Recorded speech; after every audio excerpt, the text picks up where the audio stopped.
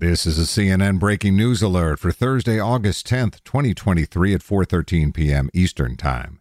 The Supreme Court today blocked the $6 billion Purdue Pharma opioid settlement and will hear the case in December. The Biden administration opposed the settlement, saying it would ultimately offer the Sackler family, which owned Purdue Pharma, broad protection from opioid-related civil claims.